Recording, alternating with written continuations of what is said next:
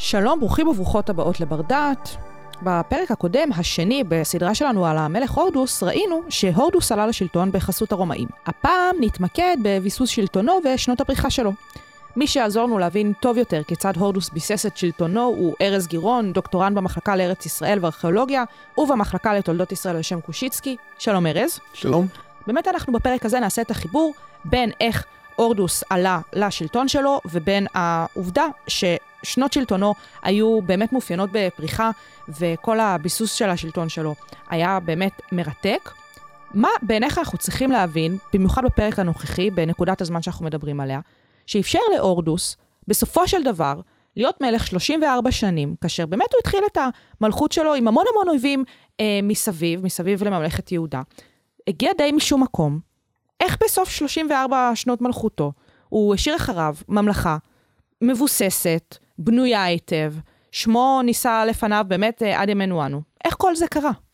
אז ההתחלה שלו הייתה מאוד מאוד קשה, אבל הוא הפגין יכולות, כישרון פוליטי אדיר, לדעת לעבור מצד לצד.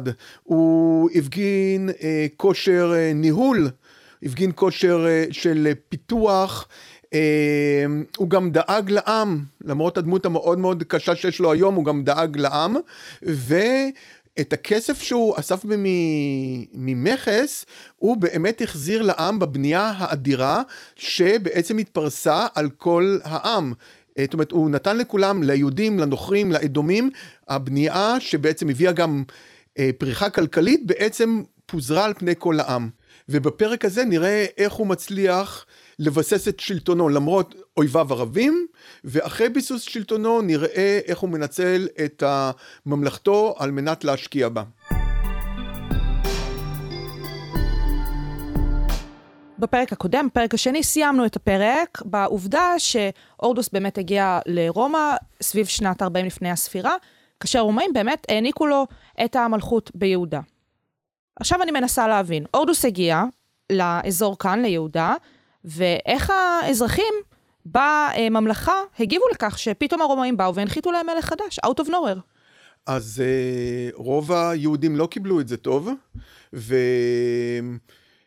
והיה צריך המון כוח, ממש הורדוס כבש את ירושלים, ומדובר גם על רצח מאוד גדול תוך כדי הכיבוש, וגם בהתחלה הורדוס הרי הוא אמנם יהודי, אבל ממוצא מאוד נמוך, והוא לא יכול להיות כהן גדול, וכדי שהכהן הגדול לא יהיה מהעם, הוא מביא כהן מבבל הרחוקה. ובתחילת שלטונו יש לנו מי שכהן במשרה הכי חשובה, הוא בכלל יבוא. עכשיו, להורדוס לא היו רק אויבים בתוך עמו. במצרים יש את קליאופטרה השביעית, שבאותו זמן היא כבר נשואה למרקוס אנטוניוס, אותו שליט שקיבל את המזרח של רומא, ונאמר לנו שהוא שבוי בקסמיה, ונכתבו על זה מחזות וספרים. בירדן ובכל אזור של ערב יש את הישות הנבטית, שגם היא עוינת אותו, ובעצם בשלב הזה של חייו יש לו המון המון אויבים. הוא הגיע ליהודה, כשהוא בכלל לא תכנן להיות מלך, ואז הוא מגיע, כאשר באמת הוא קיבל את ההסמכה הזאת ואת החסות של הרומאים, ופתאום הוא מגלה מכל כיווניו שהוא מלא אויבים, מבית ומחוץ. נכון, אבל אני לא חושב שהוא פתאום מגלה, אני חושב שהוא די ידע. ולכן הוא נעזר במקורות חיצוניים, כמו להביא את הכהן מבחוץ, ובאמת בתקופה הזאת יש לנו עדויות לבנייה הגנתית, כמעט בכל מקום. עכשיו, סיפרנו שהוא התחתן עם מרים החשמונאית, שהיא צאצא של החשמונאים. משני צדדיה. משני הצדדים, כן. אמה של מרים החשמונאית היא אלכסנדרה. ואלכסנדרה היא בת של אורקנוס השני, ולה יש המון שאיפות. והיא פשוט רוצה שאחיה של מרים החשמונאית, יונתן, יהיה כהן גדול, ובאיזשהו שלב, אחרי שהיא לוחצת על הורדוס, הורדוס נעתר לה, ובאמת אחיה של מרים החשמונאית נהיה כהן גדול. שזה מסתדר עם התוכניות של הורדוס? זאת אומרת, אמרנו שהוא בעצמו לא יכול להיות הכהן הגדול, אז זה שגיסו יהיה, זה מסתדר? הוא הביא כהן חיצוני, אבל זה שהוא שם את חשמוני ככהן גדול, מתברר שלא התאים לו לתוכניות. כי יוספוס מספר לנו שיונתן החשמוני, אחיה של מרים, עלה בבית המקדש עם הבגדים היפים של הכהן הגדול, בחג סוכות, כל העם הזיל דמעה. ולכן אותו יונתן אחר כך נהרג / נרצח בבריכות ביריחו על ידי שומרי הראש של הורדוס, ואותה אלכסנדרה אמו פונה לקליאופטרה שישפטו את הורדוס על הרצח הזה. מזמינים את הורדוס למשפט, אבל הוא המלך, ממתי שופטים מלך? זה נשמע לי קצת מוזר מבחינה בירוקרטית, נקרא לזה ככה, או אתה יודע, ככה מעמדי כזה. השליט של האזור הוא מרקוס אנטוניוס, שהיה שבוי בקסמיה של קליאופטרה. אלכסנדרה כל הזמן נסעה שקליאופטרה בעצם תחזיר את השלטון לבית חשמונאי.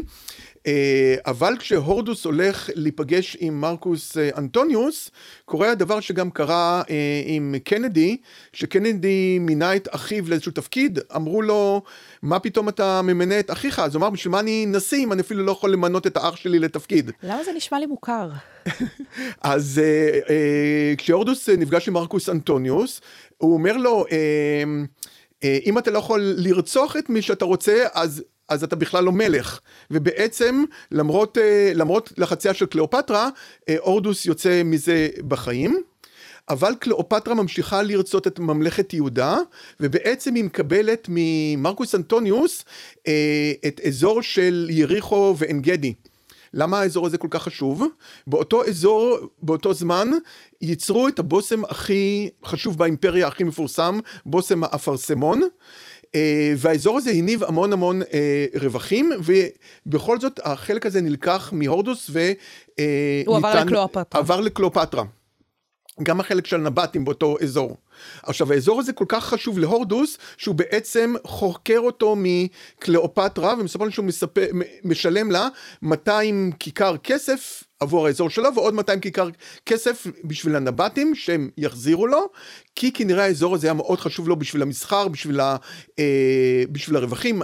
היה שם גם את החמר ששימש לדיפון סירות, אזור מאוד מאוד חשוב, והוא חוקר אותו מקליאופטרה, אבל קליאופטרה כל הזמן נושפת בעורפו. למה בכלל אפשרה את החכירה הזאת? זאת אומרת, אם מלכתחילה מבחינתה, כן היה איזשהו ערך באזור הזה, גם מבחינה כלכלית, כפי שאתה מספר על החשיבות של הבושם, אבל גם באמת מהבחינה של להשתלט על יהודה, למה בכלל נכנסה להסכם החכירה מול הורדוס? כנראה הסכום שהוא שלם, כנראה היה מספיק טוב. משתלם לה. כן, כנראה, כן. אתה מתאר את השיחה של מרקוס אנטוניוס עם הורדוס. איך הורדוס נכנס לשיחה הזאת מלכתחילה בידיעה שבסוף הוא יצא בחיים? כי זה לא היה כל כך בטוח. אז זה ממש לא היה בטוח, ולכן לפני שהוא יוצא לפגישה עם מרקוס אנטוניוס, שכנראה קרתה סביבות שנת 34 לפני הספירה, הוא משאיר הוראות לשומרים שלו, שאם הוא לא חוזר בחיים, שיוציאו את מרים החשמונאית להורג, כי הוא לא מסוגל לחשוב על זה שתהיה עם מישהו אחר. אכזרי. נכון, אבל בראי ההיסטוריה זה לא משהו כל כך חריג. אז זה בעצם קורה לנו פעמיים, פעם אחת בפגישה עם מרקוס אנטוניוס, שאחריה היא מגלה אבל לא מוצאת להורג, ופעם שנייה זה בקרב בין מרקוס אנטוניוס לאוקטביאנוס אוגוסטוס. מה היה בקרב הזה? אז זה קרב אחד הקרבות המפורסמים בהיסטוריה, בשנת 31 לפני הספירה, בעצם הברית הזאת של שלושה מנהיגים רומים, היה ידוע שהיא זמנה קצוב, מה עוד שמרקוס אנטוניוס היה נשוי לאחותו של אוקטביאנוס אוגוסטוס קודם, והוא התגרש ממנה כדי להתחתן עם קליאופטרה השביעית, והיה ברור שזה רק עניין של זמן עד ששני הכוחות האלו יתנגשו. והקרב הזה קורה במקום שנקרא עד היום אקטיום, זה איפשהו באזור של טורקיה, ובעצם כל צד מגייס את כל החילות שנאמנים לו, אוקטביאנוס אוגוסטוס מהמערב, מרקוס אנטוניוס את כל כוחותיו במזרח.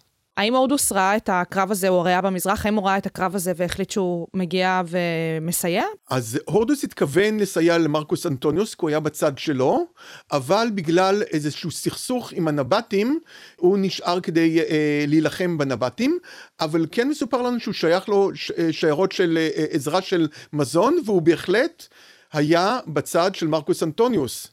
אבל לרומא זה לא של הורדוס באותו זמן, מי שמנצח בקרב זה אוקטביאנוס, כאשר לא זמן הרבה אחר כך, גם מרקוס אנטוניוס וגם קליאופטרה השביעית, שניהם מתאבדים, ובעצם כל האזור של מצרים, מהשלב הזה נהיה תחת האימפריה הרומית, תחת אוקטביאנוס שמשנה את שמו לאוגוסטוס, והוא בעצם הראשון שמכריז על עצמו קיסר, או שליט יחיד על רומא.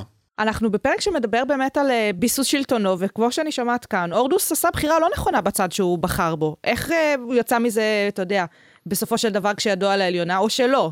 אז פה אנחנו רואים את הורדוס בגדולתו, כמה הוא היה פוליטיקאי מחונן, כי כאשר הוא מוזמן על ידי אוקטביאנוס אוגוסטוס לפגישה, ועוד פעם סיפרנו סיפור של מרים שהוציא אותה להורג, הוא אומר לאוגוסטוס את המילים הבאות. נכון שאני הייתי ידיד של מרקוס אנטוניוס, נכון שגם אני שלחתי לו עזרה בקרב, אבל בוא תשפוט אותי איך אני מתייחס לידידיי, ולא ידידו של מי הייתי. זה מרתק מה שבאמת עלה בשיחה הזאת. יש לנו פרטים נוספים, יוספוס מספר לנו פרטים נוספים על הפגישה? אז יוספוס מספר לנו שהורדוס הגיע לפגישה, הוריד את העטרה, שזה בעצם היה הכתר של אותו זמן מראשו, ונכנס לפגישה עם אוגוסטוס כהדיוט, ואחרי מה שהוא אמר לו, אוגוסטוס לוקח את הכתר ומחזיר לו על הראש, ולא רק שהוא מקבל אותו כמלך, הוא נותן לו שטחים חדשים בממלכת יהודה. הוא נותן לו את מגדל סטרטון שלימים תהיה קיסריה, ואת גדרה ברמת הגולן. בעצם הוא ואת סמריה שלימים תהיה סבסטי. הוא בעצם מגדיל את שלטונו. ובעצם מפה והלאה, מגיעים שנות הפריחה, כי להורדוס יש שטח גדול לשלוט עליו. שטח גדול אומר חקלאות, מיסים, ומכאן אנחנו מתחילים את שנות הפריחה. כפי שאתה מתאר, אחרי הפגישה עם אוגוסטוס, מבחינת הורדוס, הכל היה קצפת ודובדבנים. הנה, הוא מתחיל לשגשג, שנות פריחתו מגיעות. זה מה שקרה בפועל? אז לא מההתחלה. כשהוא חוזר, מרים החשמונאית מאוד כועסת עליו שהוא נתן פקודה שהוציא אותו להורג, אם הוא לא היה חוזר מהפגישה עם אוגוסטוס, ואחותו שלום של הורדוס מאוד מקנה במרים, והיא מעודדת אותו להוציא אותו להורג, ובאמת הורדוס מוציא את מרים החשמונאית להורג. רק כי אחותו אמרה לו? הייתה קונספירציה, ממש עודדו אותו, וסיפרו לו שבזמן שהוא היה בפגישה, היא שכבה עם אנשים אחרים, כל מיני דברים מאוד קשים, ובאמת, אחרי שהיא מוצאת להורג, יוספוס מספר לנו שהורדוס נכנס לאבל, ואפילו נהיה חולה, ובזמן שהוא חולה, יוספוס מספר לנו שאלכסנדרה, אמה של מרים, ניסתה לעשות הפיכה. עוד פעם, אנחנו מדברים באמת על כל הסיפור החשמונאי, שהרי מרים צאצאית של עדיין החשמונאים נושפים בעורפו.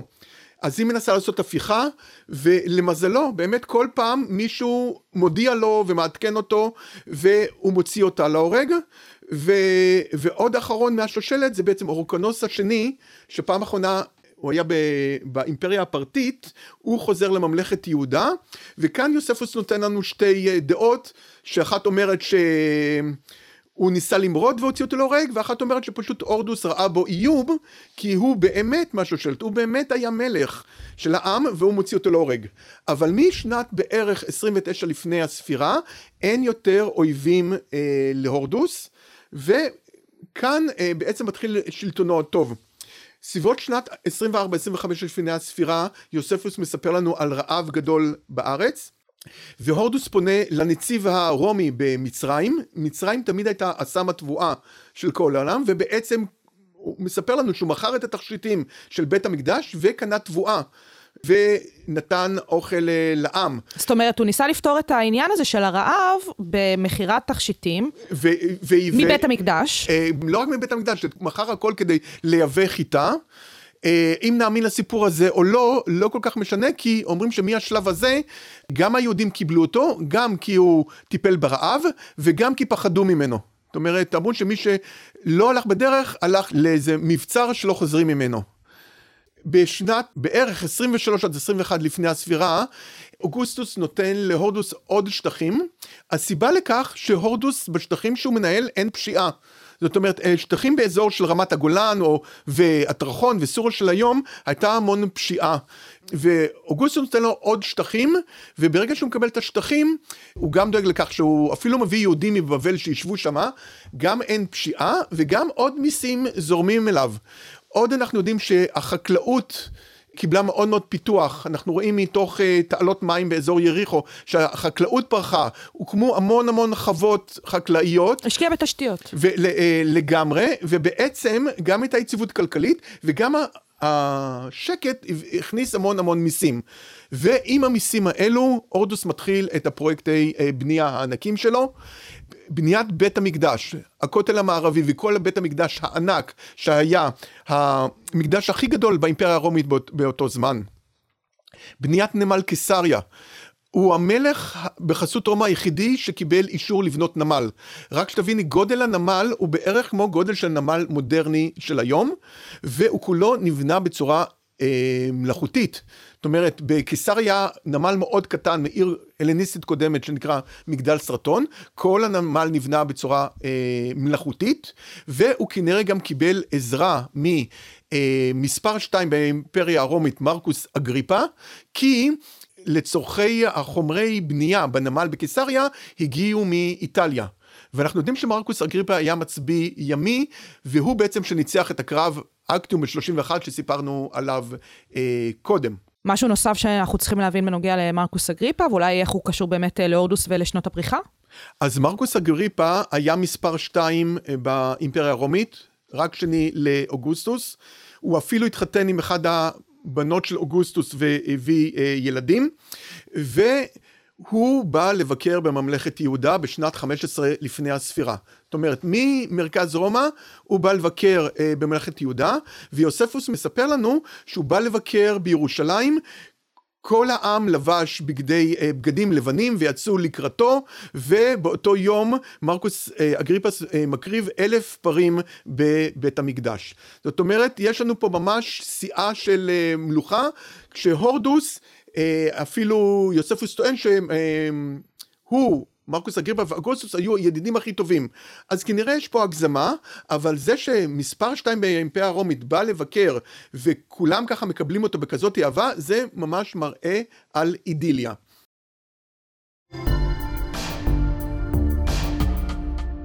אנחנו בסיומה של השיחה שלנו, של פרק 3, שאי אפשר להתעלם. הפרק הזה באמת מראה את פריחתו של המלך הורדוס. אם אנחנו עכשיו נמצאים בערך ב-15 לפני הספירה, אני טועה, מה כבר יכול להשתבש?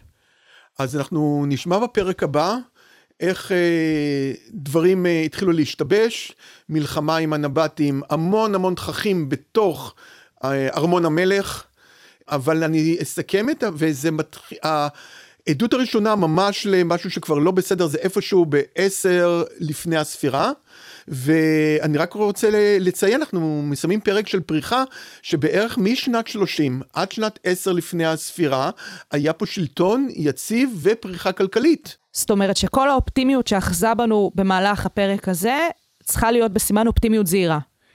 אז דברים קרו עד מותו של הורדוס בשנת 4 לפני הספירה, ונפרט עליהם בפרק הבא. כמובן נרחיב על הכל בפרק הרביעי בסדרה שלנו על המלך הורדוס. ארז גירון, דוקטורנט במחלקה לארץ ישראל וארכיאולוגיה, ובמחלקה לתולדות ישראל על שם קושיצקי, המון המון תודה. תודה רבה.